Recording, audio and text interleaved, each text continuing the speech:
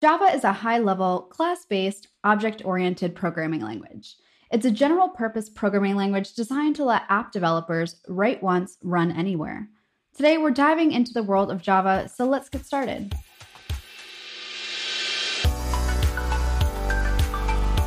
Welcome to the Ladybug Podcast. I'm Kelly. I'm Sydney. I'm Allie. And I'm Emma, and we're debugging the tech industry. This episode is supported by Compiler, an original podcast from Red Hat discussing tech topics big, small, and strange. Compiler is brought to you by the creators of Command Line Heroes and is hosted by Angela Andrews and Brent Simoneau. It's no secret that technology can be complicated and frankly a little intimidating. Compiler unravels industry topics, trends, and the things you've always wanted to know about tech by interviewing the people who know it best. I checked out the Should Managers Code episode where the hosts discussed the 80-20 rule.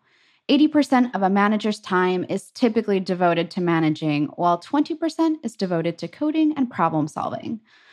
They discuss how it can be hard to close the door on your identity as a creator, something many new managers struggle with. The hosts also discuss how you can keep your skills sharp when most of your time is spent managing. I thoroughly enjoyed this episode, and I know you will too. Listen to Compiler on Apple Podcasts or anywhere you listen to podcasts.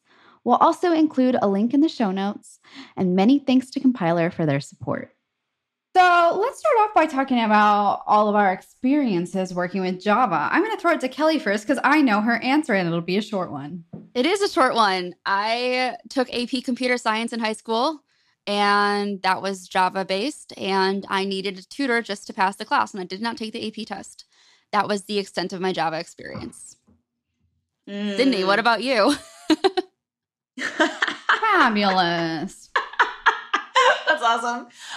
Okay, so at my previous job, I had done a lot of work in Java, specifically Java 8. So what was going on with it? That was a lot of legacy code that we were trying to spruce up for like a really big front-facing application with like high traffic users and everything. And that was fun because a lot of shit broke majority of the time. And so that kind of didn't really give us some leeway to like actually improve the code to do other things. So that was fun. It wasn't the most pleasant experience that I've had with Java. So I'm a tad bit traumatized. So yeah. That my experience is also traumatic. I studied computer science in school and we did all of our classes using Java. I hated it. I think because my first introduction to Java was with a professor that, to be honest, was just degrading. Okay.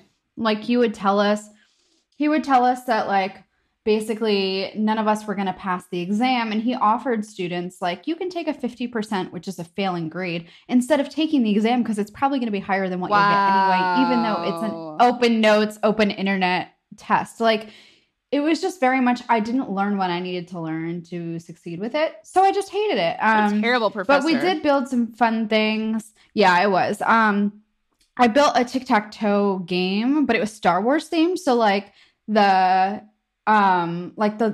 different like circles where you would like fill in X or O's, they were like Death Stars. And then you had like different characters. And anytime that you placed a character, it would make like a lightsaber sound. So that was pretty cool.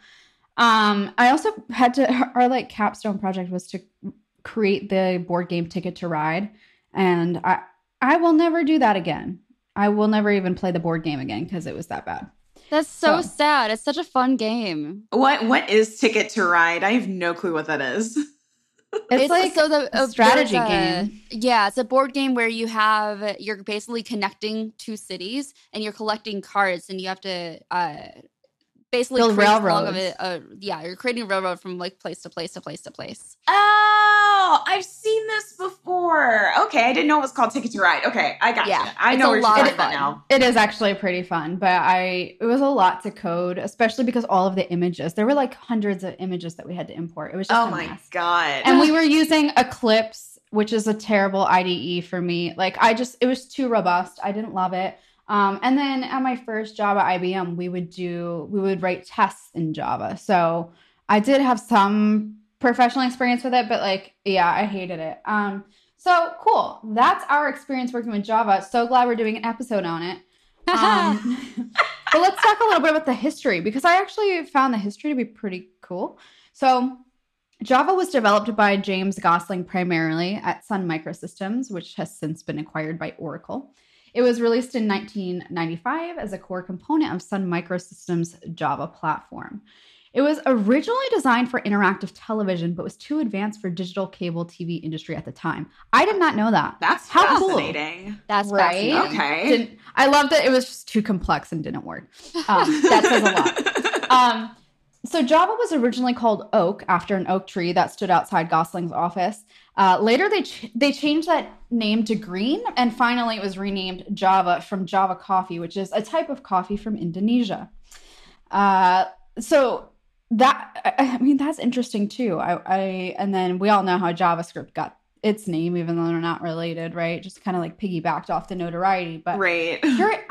I wish they explained why they changed the name so many times. Like, and why did they change it to Green? I don't know. Why if they were Green? trying to be Yeah, exactly. Yeah. I don't know. Naming things is hard. We all know this. Java 1.0 was released in 1996 when I was a mere toddler. It promised write once, run anywhere functionality. So that provided no-cost runtimes on popular platforms. And it allowed for network and file access restrictions. And major web browsers soon incorporated the ability to run Java applets, which are small Java apps, within web pages. So Java quickly became popular. Interestingly, I didn't know this. In 1997, Sun Microsystems approached the ISO/IEC JTC1. I don't know why we have so many acronyms. That. Yes, fabulous. I don't know what any of it stands for, so we're just going to roll with it.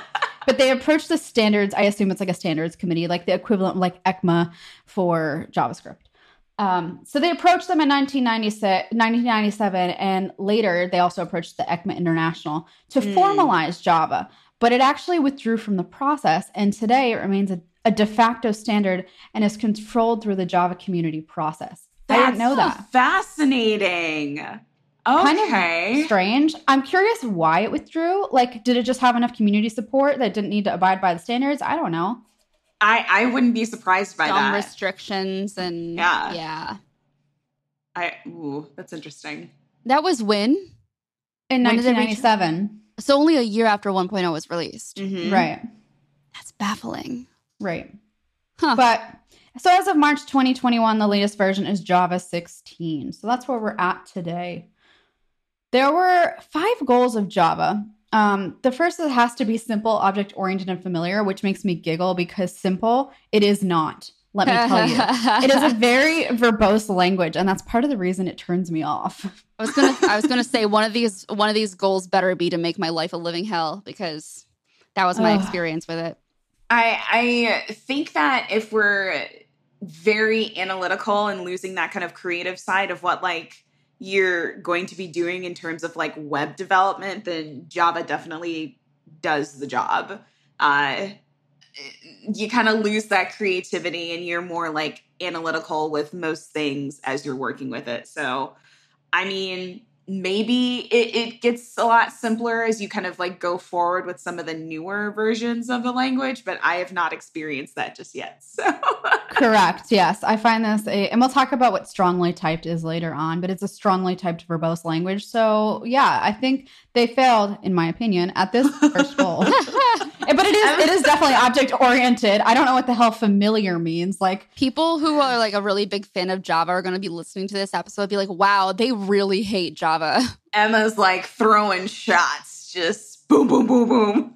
So here's the thing. Like, and this goes for anything that you're learning in life. If you've got a bad experience with a terrible teacher, you're not going to enjoy it. I'm sorry. Exactly. And like, that has just totally tarnished my viewpoint on it. And that's also because it really hindered my ability to learn programming concepts foundationally. Yes, I agree. That was exactly where I was feeling when it comes to my abilities for a really long time. Like, it made me feel like I was not a programmer at all. Like, I couldn't do JavaScript, even though I was formally trained in JavaScript, because I couldn't figure out what was going on with Java over the course of like throwing like water on fires and then like whoa, they turned out to be grease fire, so we made it even worse, all that fun stuff. So I totally understand where you're coming from.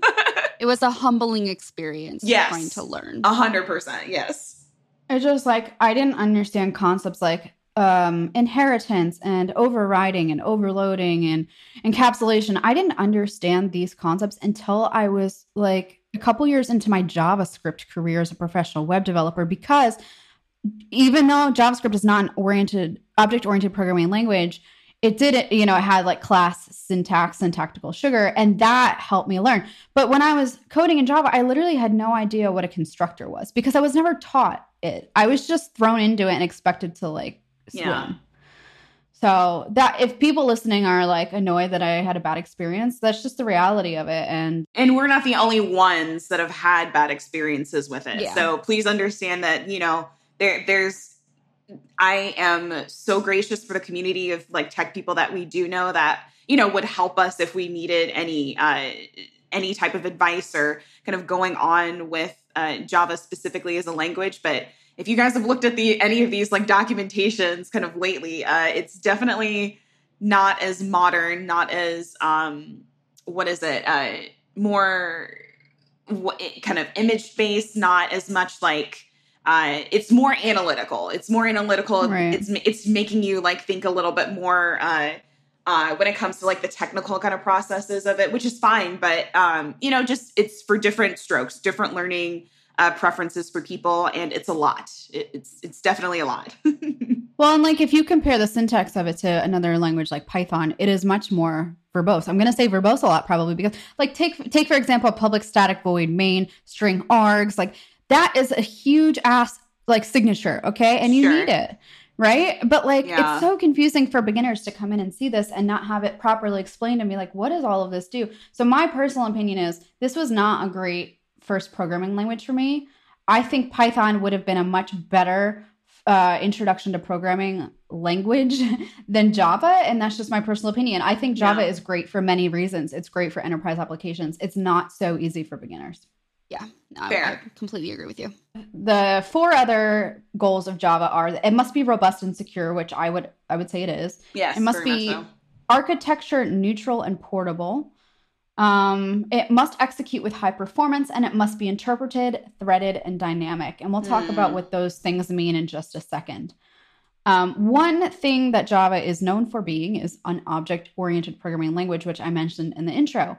And you'll see this abbreviated as OOP. That's how we called it in school. And OOP. So every single time I read object-oriented, that's what I see. That's what's in my head. So an object-oriented programming language is a paradigm based on the concept of objects, which can contain data in the form of fields, which are known as attributes and properties, and code in the form of procedures, which we call methods. Objects own methods and can access and modify the data fields of itself. And we'll give you some examples conceptually of how this works in just a little bit. But the most popular object-oriented programming languages are class-based, meaning that the objects are instances of classes which determine their types. So, for example, let's say we've got a class of animal.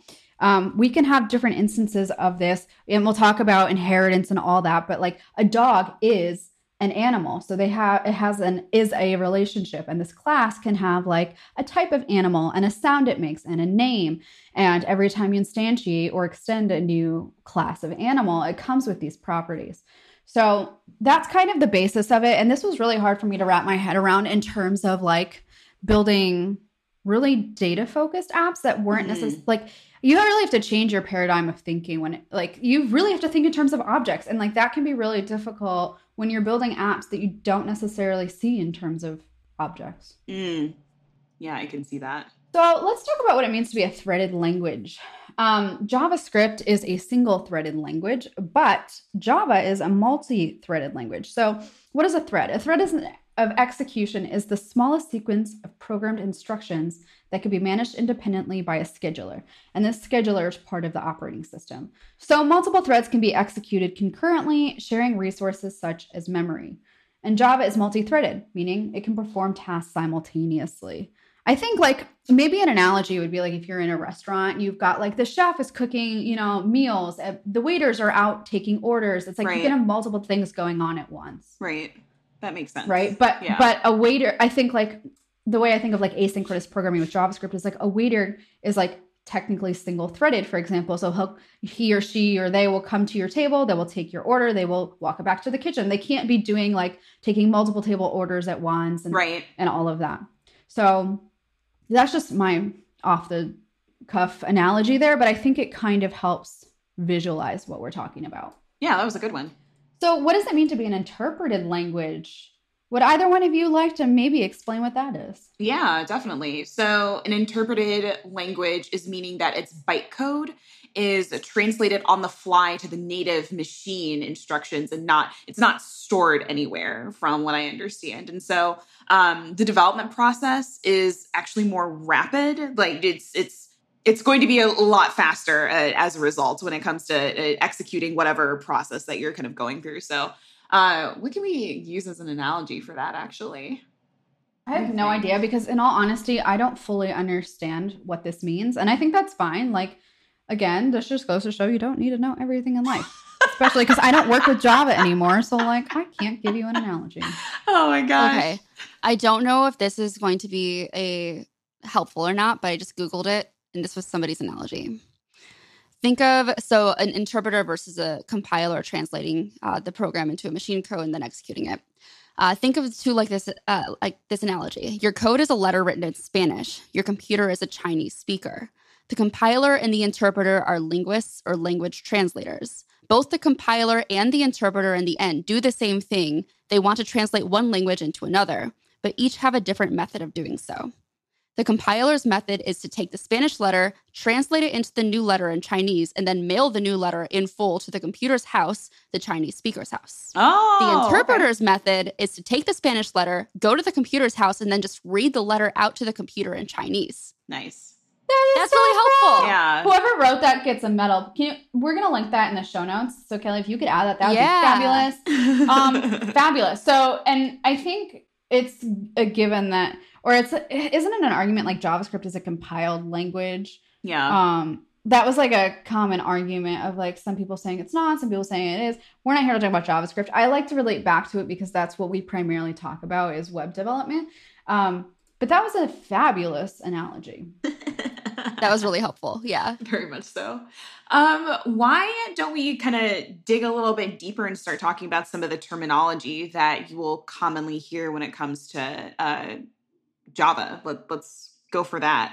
The biggest thing I think that you'll be hearing as you kind of go along choosing Java as a programming language is the concept of an object, which has you can think about it, I guess. I've normally thought about it as a space where you're able to give whatever this physical object is in this analogy, personality, different types of properties, different things that you're going to actually be doing with it, what it looks like potentially. So objects have states as well as behaviors. And so going back to Emma's example, a dog has states like color. It has a state that's a name. It has a breed. It has behaviors such as, okay, it wags its tail. It barks. It likes to eat. It likes to, I don't know, like... lick things and make it all gross. I was going to say lick its butt, but... So there's that. Glad we're on the same page. Good. And an object is going to be an instance of the class as a whole. So you're going to be keeping majority of your states, its personality, different things that you're going to be describing for that object. It's going to be coming from the instance of the class that you're referring to. So yeah, so like I mentioned earlier, like a class of animal, but let's say we've got a class of dog and it has all the properties and methods that Sydney was just saying. It has a color, name, breed, and then the methods are like wag tail, bark, eat. Every time you instantiate a new object, it's going to have its own name, color, breed, and you'll pass these things into the constructor, these properties in, and every single one will be a separate instance of this class. And they all inherit like the wag method and the bark method and all of that. So Fabulous. How about a class, Sydney? What is a class? A blueprint or template that describes the behavior and state of the type of object it supports. So, template, you are physically like getting a copy of whatever types, personality, looks, things, behaviors from this particular class, and you're going to be giving it to the object that that class is supporting. Absolutely. And I like to think of classes as kind of like a rubber stamp. And every time you want a new object or a new instance of that class, you just stamp that rubber stamp. So that's how I've always thought about it. A blueprint is, again, it's great because it's like it tells you how to build a house. If you're building, you know, a series of houses in a development and they all have the same structure, there you go. That would be really boring. I would really hate my house to be cookie cutter like that, but I understand the analogy. That makes sense. You're in for a treat when you come to Atlanta. Oh, fuck. Great. Fuck. Okay. Let's kind of go a little bit deeper inside of different classes and talk about methods. And so I tell this to my students all the time, like kind of going into the JavaScript realm, that, you know, you have these functions that are, you're going to be compiling and getting a result. And so methods are going to be the same thing. It's just that they're in classes. So that's, from what I've always understood, that's the stark difference between functions and methods. For Java, methods are going to be a behavior. They are a class that can contain, classes can contain many methods. So many things that you're wanting to execute when it comes to the personality, when it comes to the different things that you actually want this particular class to do. Methods are where logic is written, the data is manipulated, and again, actions are executed. So if you're wanting the dog to bark, where the magic happens. Yeah, that's where you're going to be putting in a method bark. So you might be able to compile to the console that, okay, we're going to make a string that says the dog can bark and go from there. And then we've also got these things called instance variables. And we kind of touched on these a little bit earlier, but essentially each object has its own unique set of instance variables. So if I have a dog and Sydney has a dog and Kelly has a dog, each of these are going to be 3 separate instances of the dog class. And each one of them has different properties. So an object state is created by the values assigned to these instance variables. Yeah. So that's kind of what that is. Let's talk a little bit about the basic syntax. So there are some things that are just kind of required or not required. Yeah, I guess kind of like they're, I don't even know the English words anymore, but they are things that you should do if you're writing Java. Okay, so case sensitivity is very important. So if you've got camel case, my dog is not going to be the same as title case, my dog. So like they're 2 separate things. So make sure that you're aware of that. It could lead to some bugs. All class names should be in uppercase. So that means that every new word is capitalized. All method names should begin with a lowercase letter. I think this is what we call camel case. Yep. The program file name should match the class name exactly, which I didn't know. And I said this earlier, but public static void main, and in your parentheses, you got string args followed by the array brackets. This is the Java program processing starts from this main method. This is a mandatory part of every Java program. I didn't know that. I didn't either. So that's great. So cool. That's good kind of the basic syntax. If we missed anything, y'all be sure to let us know on Twitter because I'm still a Java noob. But let's talk about something that's always confused the living hell out of me, and that is inheritance. And we can't, I'm going to go through this and then I will give you an analogy to help clarify this in your minds. Yeah, sure. So we've talked about classes. Classes can also be derived from classes. So if you need to create a new class, but there's already a class that contains some of the code that you require, it's actually possible to derive your new class from the existing class. This allows you to reuse the fields and methods of the existing class without having to rewrite the code in a new class. And I think this is awesome. So you might have heard of superclass and subclass. Yes. The existing class is called a superclass and the derived class will be the subclass. And we can use this keyword extends. So if you see extends, so like class dog extends animal. Let's say we've got an animal class. It has a type, it has a name, and it has an age. And our dog class has everything that's inside the animal class. let's say our animal class also has a method. It's make sound. Okay. So our dog class has all of those things, but it also has a wagtail class because not all animals have tails. They don't wag it, whatever. So we've got class dog extends animal. And if a class is inheriting the properties of another class, the subclass automatically acquires the default constructor of this superclass. But if you want to call a parameterized constructor of the superclass, you have to use the super keyword. So you might see that in the constructor of a subclass is the super keyword. That always confused me. That always confused me too. But yeah, that's how you would do. Like if you have like in our dog class, let's say we've got some extra like fields that we need. Maybe we could do like I don't know.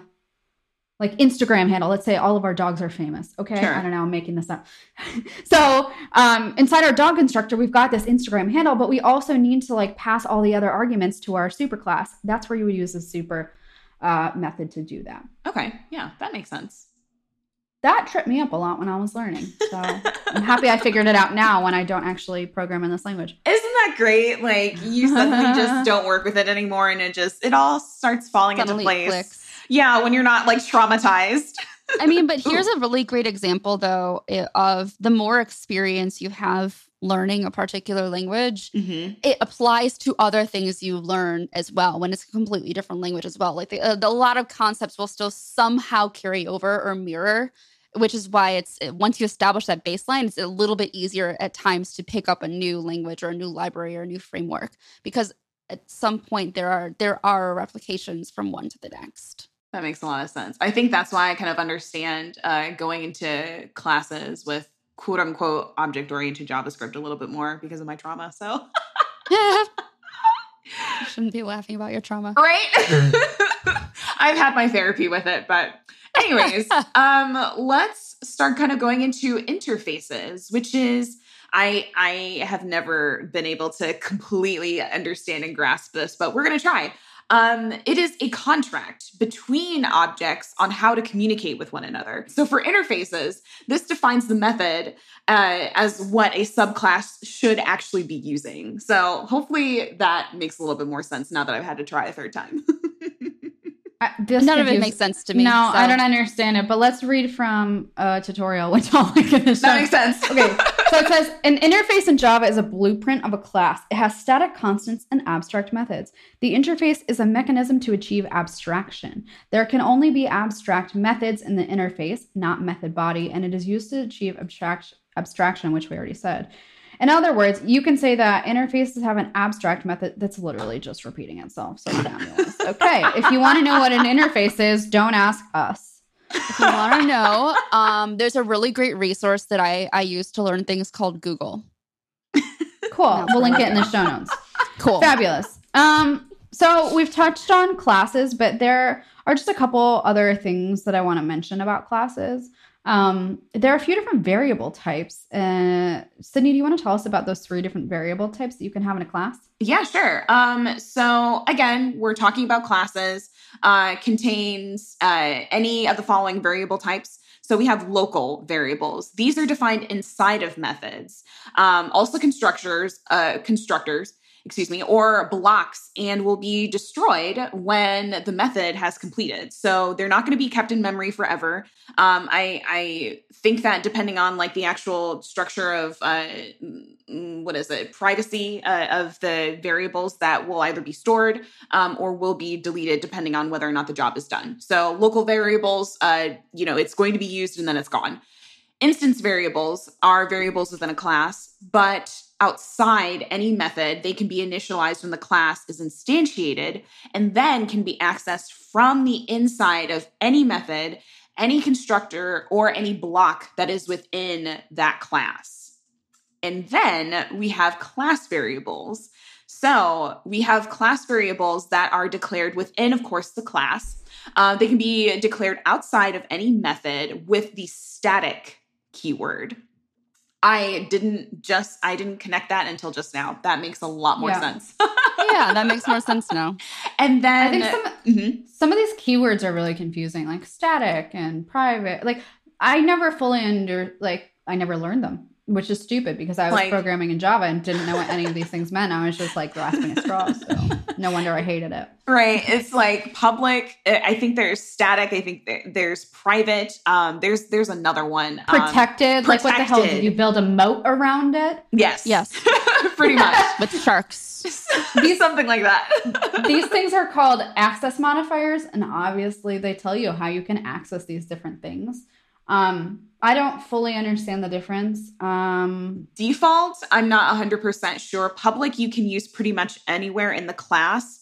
Protected, you can only use in some instances, like within that class. I don't think that you can use it outside of it. And there's certain restrictions that you can do like inside of whatever that class that you're doing with it. Private, I know for a fact that you can't use it like anywhere else in your code for like wherever it is. It needs to stay in that specific area.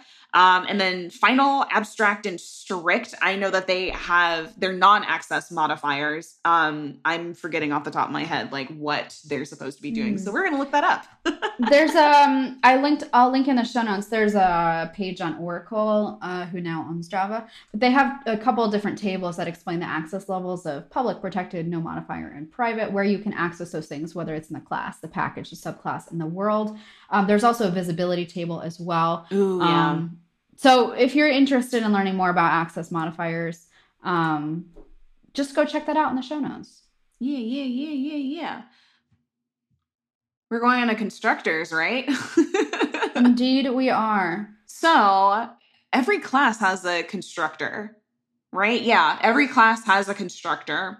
And if you're not explicitly declaring a constructor, the Java compiler builds a default constructor for that class. So that had always confused me. So there's like an invisible constructor if you're not planning on like using that physical constructor to make or execute like any properties inside of a method. So I think that's interesting.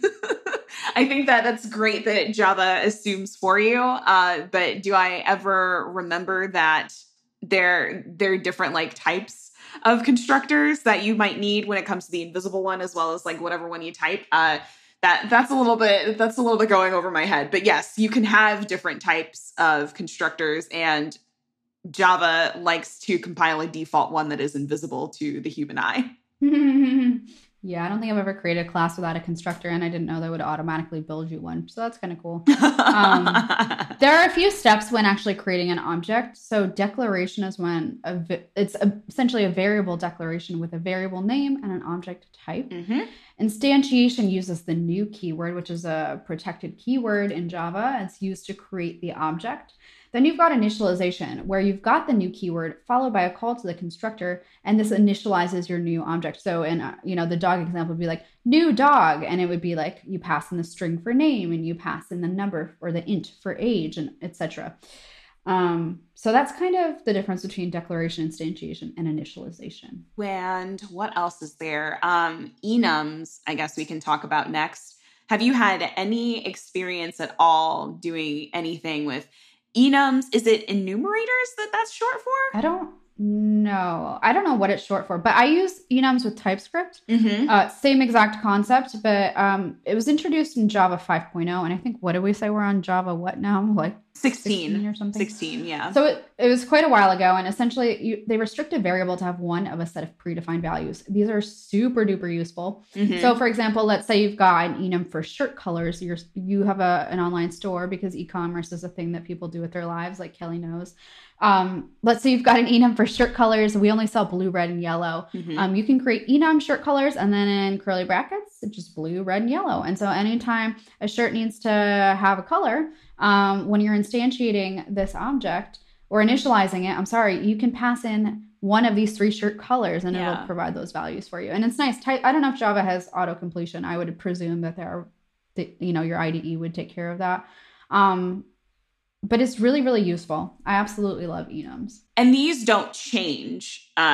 You would not normally change these enums in any way, form, or fashion.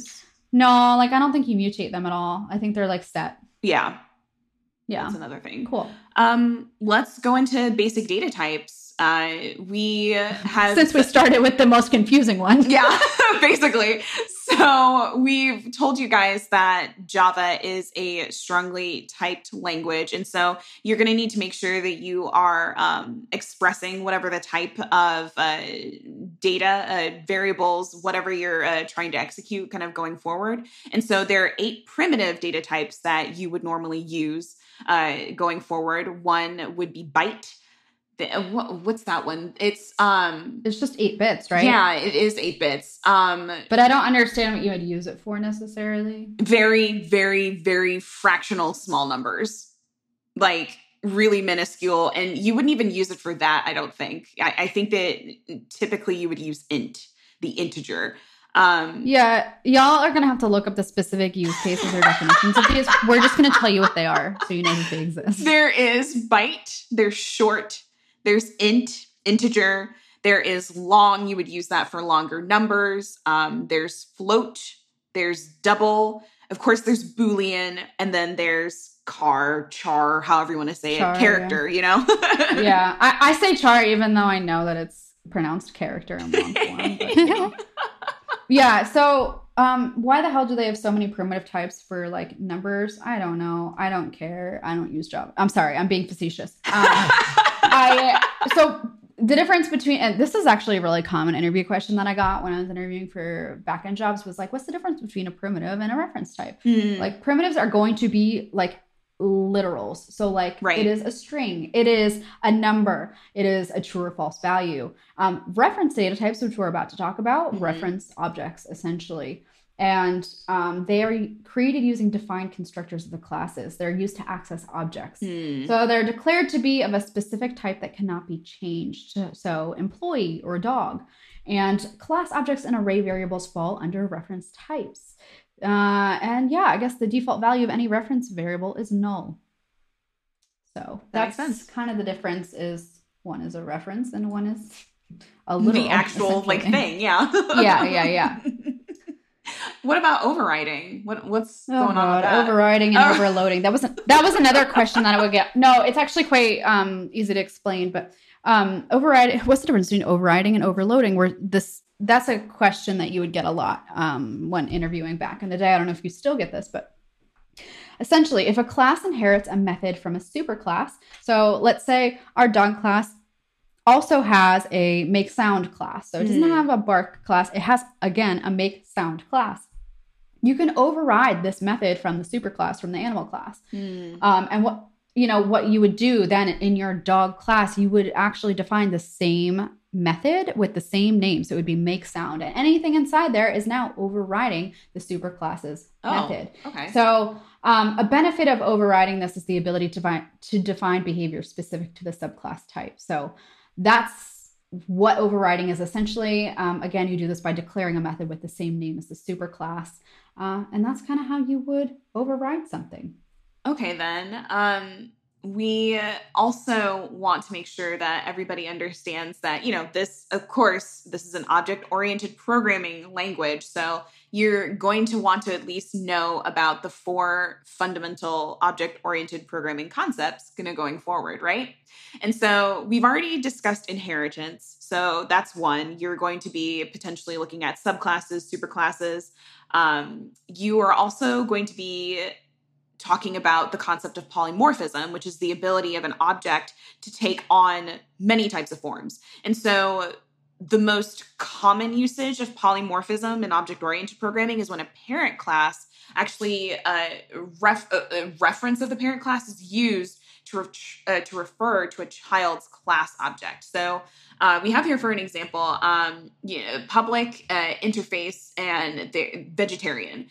And we also have what is a public class animal and, public class deer. We're going to be extending animal, and then we're going to also be implementing vegetarian also in that whole class. So I love that we have to have all those keywords, extends and implements, to make sure that we're moving in the different properties that we need from animal as well as vegetarian to even do anything with deer.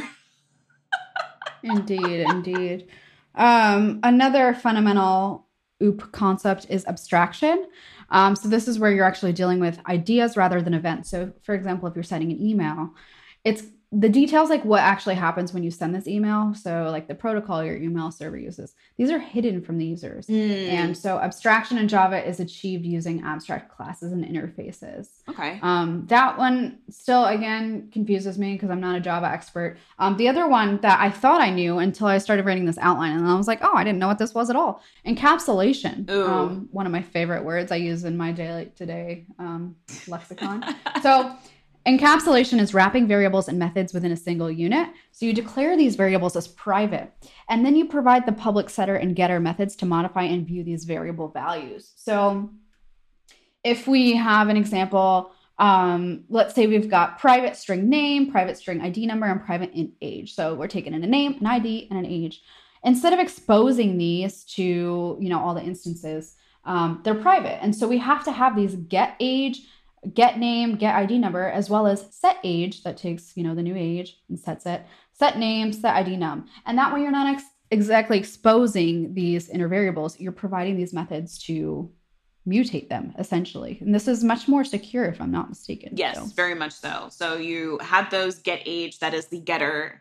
That's what you're wanting to make sure that you get back, essentially. And then you have, of course, the setters where you'll be able to actually physically set them yourselves. Yeah. Indeed. So that was a very robust, shallow deep dive into Java. But these are just like the whole point of this was just to give you a brief overview of a lot of the terminology that you're going to be hearing about this language. It's really hard to teach a language over a podcast. So we're going to link a couple resources in the show notes. Oracle has a ton of documents, resources. They might not be the sexiest to read, but they exist. YouTube is probably one of the best places to go because it's free and there are some incredible tutorials on there. So be sure to check those out if you're interested in learning more about Java. We also want to make sure that we are linking to Angie Jones's course on Test Automation University. I think that would also be very helpful for people because she explains a lot of the Java processes very well for my tiny brain. So I really love having to work with her and her resources. So make sure you check her out on Twitter. Make sure you check her out on Test Automation University. She is the Java queen. This is free, isn't it? Yes, it is free. Are you joking me? No. Okay, this is a gold mine. So forget everything I said. Just go watch Test Automation University course by Angie Jones. We're linking that in the show notes. And it's free. Are you kidding me? Okay. Make a new profile. Yeah, and that's it. Yep. Absolutely. And make sure that you tag Angie and let her know that you watched it. Yes, very much. But let's quickly transition into shout outs. I'm going to let Kelly go first really fast. Yes. My shout out is to the two of you because you carried this episode and I just existed. I found an analogy on the internet and I also recommended Google. So that was my contribution to this episode. So thank you both. You are welcome. Have a nice day. So, oh boy. Okay. This is why we shouldn't record late in the evening my time. But in any case, Susie, what's your shout out for this week? My shout out is to Josie, Jocelyn Harper, let me say, and Angie Jones, because when they hear this, they will kill us. They will be like, y'all bitches need to figure your shit out. Because we've ratted on. We've ratted on Java so much. And Jocelyn Harper from the Get Cute podcast, she is very much so. She's a great teacher. She is really good at kind of breaking down the concepts of what you're doing in Java. And so she has a couple of episodes on where you learn with her different analogies when it comes to basic Java concepts. So make sure you check the Get Cute podcast. Also make sure that you check out Angie Jones for her Test Automation University course and go from there. So I love you guys. We're so sorry. Please don't kill us. We should have had them on instead of us to explain this. But to be fair, look, hey, we did criticize Java. However, we did give our reasoning behind it. And I think it's a valid reason. None of us said it's not a great language. It is a great language. It's just freaking hard. I think it's great. That was a lot for my tiny brain to handle on top of other stuff. So I've made my peace with it. I've gone to therapy about it. So we're learning as we go along. But Emma, what is your shout out? My shout out is to my first manager who switched me to front-end development, where I fell in love with programming and finally realized what the I was doing with my life. So that's great. So glad. Also, fun fact, my first manager was actually my dad's manager for a long time at IBM. She's the reason I moved to Texas. Oh, that's awesome. So, fun fact. That's so cool. But yeah, if you didn't hate this episode, tweet about it. Each week we select a tweeter to win stuff, and this week we're giving away the O'Reilly book, Learning Java. So be sure to tweet how much you didn't hate this episode. We post new podcasts every Monday, so make sure that you're subscribed to be notified, and make sure to leave us a review only if it's good. Thank you, and we hope that you have a great day. Thank you. See you soon.